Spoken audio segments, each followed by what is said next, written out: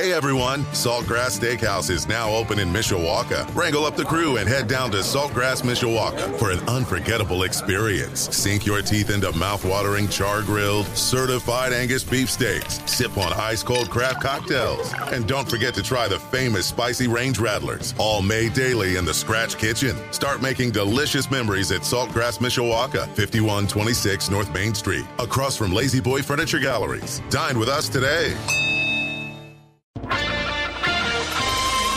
This is Community Update on Sports Radio 960 AM, WSBT. Good morning, I'm John Hoffman. Hundreds of local businesses are trying to figure out what new federal COVID mandates will mean. Last week, President Biden outlined new executive orders, including guidelines affecting businesses with more than 100 employees. The federal government will require all of those companies to have workers show proof they're vaccinated or show a weekly negative COVID test to come into work. A lot of them simply don't know yet. I called more than a dozen companies that fit into that 100 employees or more category, and they all either didn't get back to me or said they weren't ready to talk about this yet because they're still busy formulating their plan. What I've heard so far from folks is kind of a mixed bag. The president and CEO of the South Bend Regional Chamber of Commerce says some local companies are upset over the mandate, worried about the cost of testing for employees that don't want a COVID shot.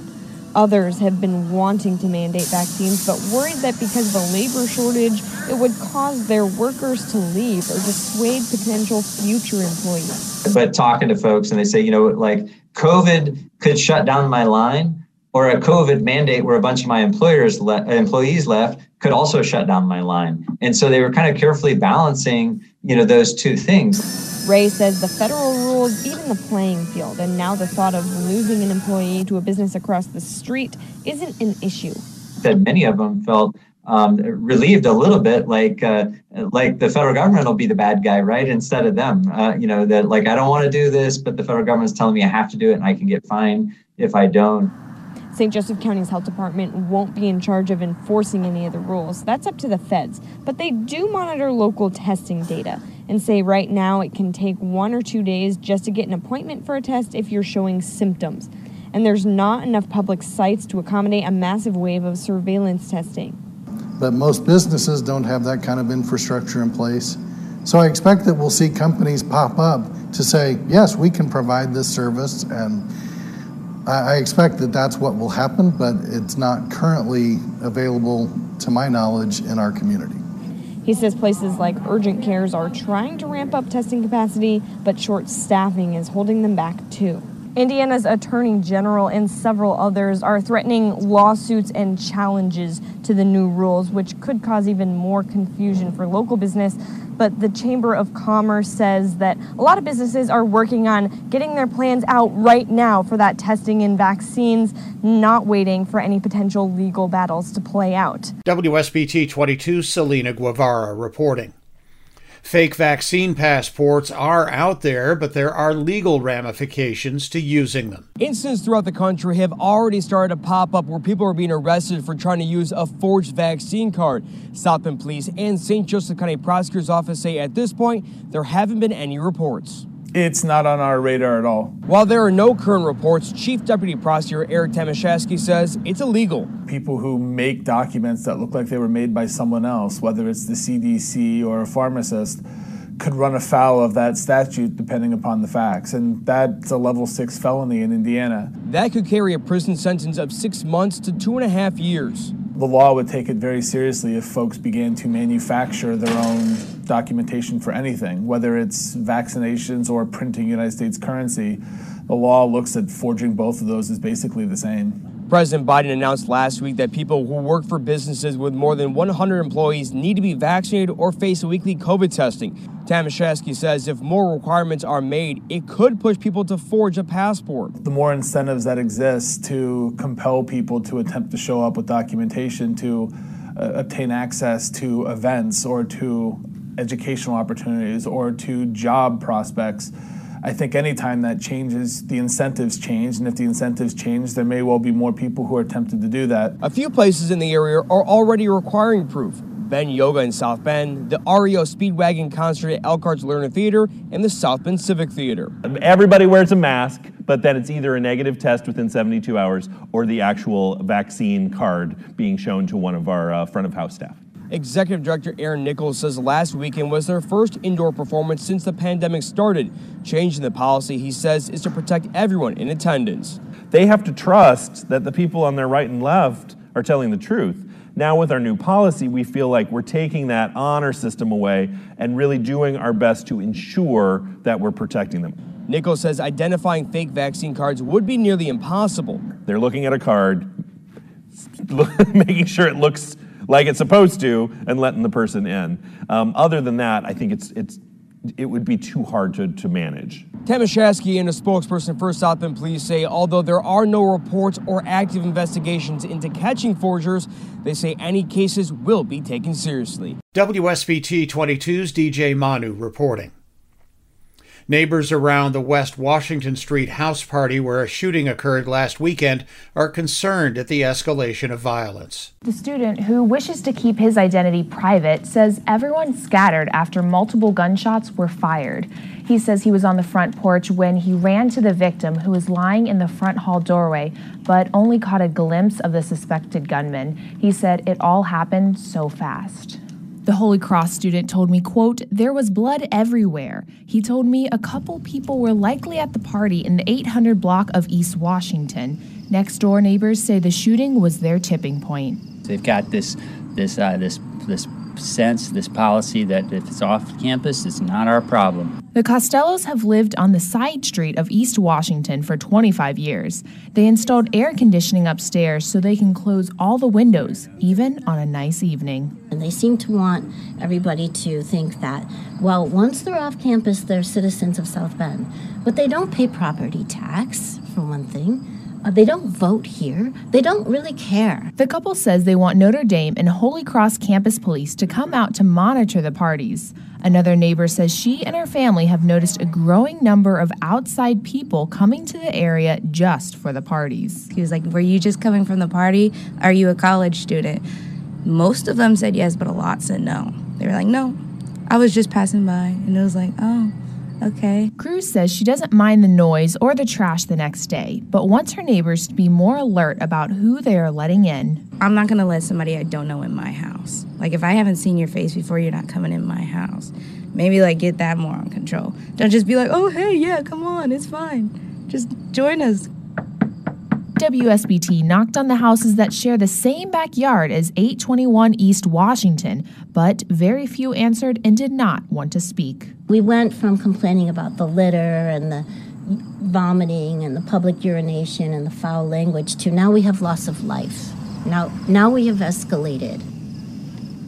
The victim in this shooting is identified as 24-year-old Montel O'Neill. The St. Joseph County Metro Homicide Unit has interviewed several witnesses. Right now, no one has been arrested. WSBT 22's Paige Barnes reporting. Local businesses are concerned about a next-door motel that's giving the homeless a place to stay. The St. Joseph County Council has renewed funding for the Motels for Now program for another 6 months. The program aims to provide housing, food, and mental health services to the homeless. But some neighbors say that's not enough for them to want the shelter to stay. Neighboring businesses are not opposed to Motels for Now mission to help house homeless people, but some say they're upset about the increase in trash, vandalism, and overall loitering. Mark Zaley's store, The Dugout, sits across the street from the motel. He doesn't think the homeless shelter plan is enough. Zaley says he wants the residents to move to a medical facility to get proper substance abuse treatment. You're just enabling them by giving them a place to live, and they're doing the same thing that they do every day. He says his business hasn't been vandalized, but notices more trash and loiterers outside his shop.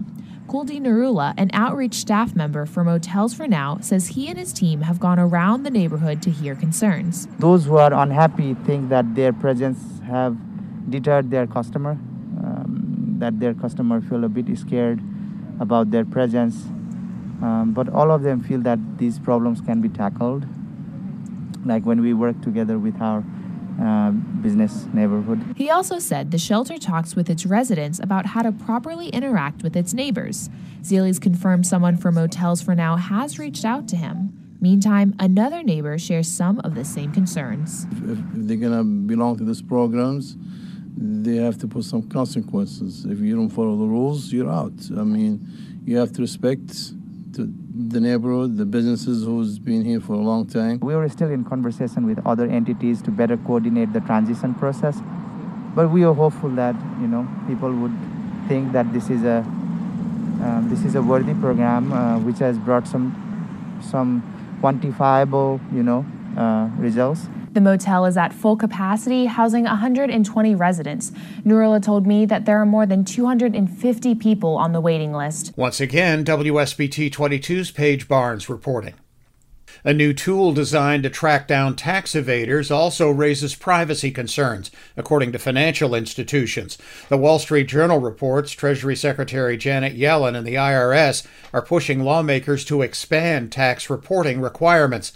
A state bank advocacy group says the proposal could affect nearly every bank account holder. A spokesman for the Indiana Bankers Association gave me this example of its potential impact. He says a medium-sized Indiana bank that reported 768 transactions to the government in 2020 would, under this proposal, have to report more than 7 million transactions. It's an impact on the customers and the consumers. I mean, there's a fundamental element here of privacy. Dax Denton with the Indiana Bankers Association, an advocacy group, says banks are against a proposed law that expands tax reporting requirements. It's part of President Biden's $3.5 trillion spending plan that Democrats are looking to pass. Denton says no one has actually seen the proposal yet, but banks think it will require them to report any account that has deposits or withdrawals of $600 or more a year. Denton says it will be costly for banks, raise the cost of tax preparation for small businesses, and create security concerns for bank customers. I think it's going to impact every local community in Indiana and your local community on a pretty significant scale. I don't think there's any customer that has an account at a credit union or financial institution, for that matter, bank or credit union, that isn't going to be touched by this $600 proposal. A concern echoed by South Bend-based First Source Bank President Andrea Short. She sent a letter to First Source Bank customers that lawmakers intend to close loopholes on the wealthy, but will end up collecting information from nearly every account in the United States, a security issue that concerns Denton. Banks are the gold standard for data security, for secure information, and to provide it to the government. There's probably more access to having cyber attacks. IRS is continually hit with cyber attacks. And so we want to protect that information. And the best place to protect that information is in financial institutions, not to provide that to the federal government. Denton says financial institutions are supportive of closing tax loopholes, but having the IRS collect this amount of data is unwarranted. WSBT 22's Ronnie Das reporting. Last weekend, Notre Dame announced plans to be carbon neutral by 2050. Ronnie Das also looked into this story. They're trying to bridge the gap on political differences where that's concerned too. Tonight's forum spelled out an aggressive plan for the university that includes the state's largest collection of green roofs and many other carbon-neutral projects. I'm really pleased to tell you that Notre Dame is on the path to carbon neutrality by 2050. Notre Dame will reduce carbon dioxide by 65% of 2005 levels in the next 9 years. In less than 30 years, it will release the same amount of carbon dioxide as it creates. As the university grows, it hopes conserving resources and using renewable energy helps address climate issues. Today's forum is less than a week after Pope Francis issued a statement about climate change. Ann Thompson read part of it while hosting. Today's children and teenagers will face catastrophic consequences unless we take responsibility now as fellow workers with God. Thompson spoke with Senator Chris Coons, a Democrat who talked about how he is working across the aisle with Republican Senator Mike Braun. I was pleasantly surprised that this very conservative, business-oriented Republican from southern Indiana, the part that still mines coal, was even interested in talking about climate change. He says finding solutions to address climate change is important to both of them. At the end of the day, he had the same answer that I did. It's important to my children. It's important to my grandchildren. It's important to creation. Beyond policy, Senator Coons said children have the power to make changes. How can students have an impact? Research and serve and engage, but push your institutions and push your parents.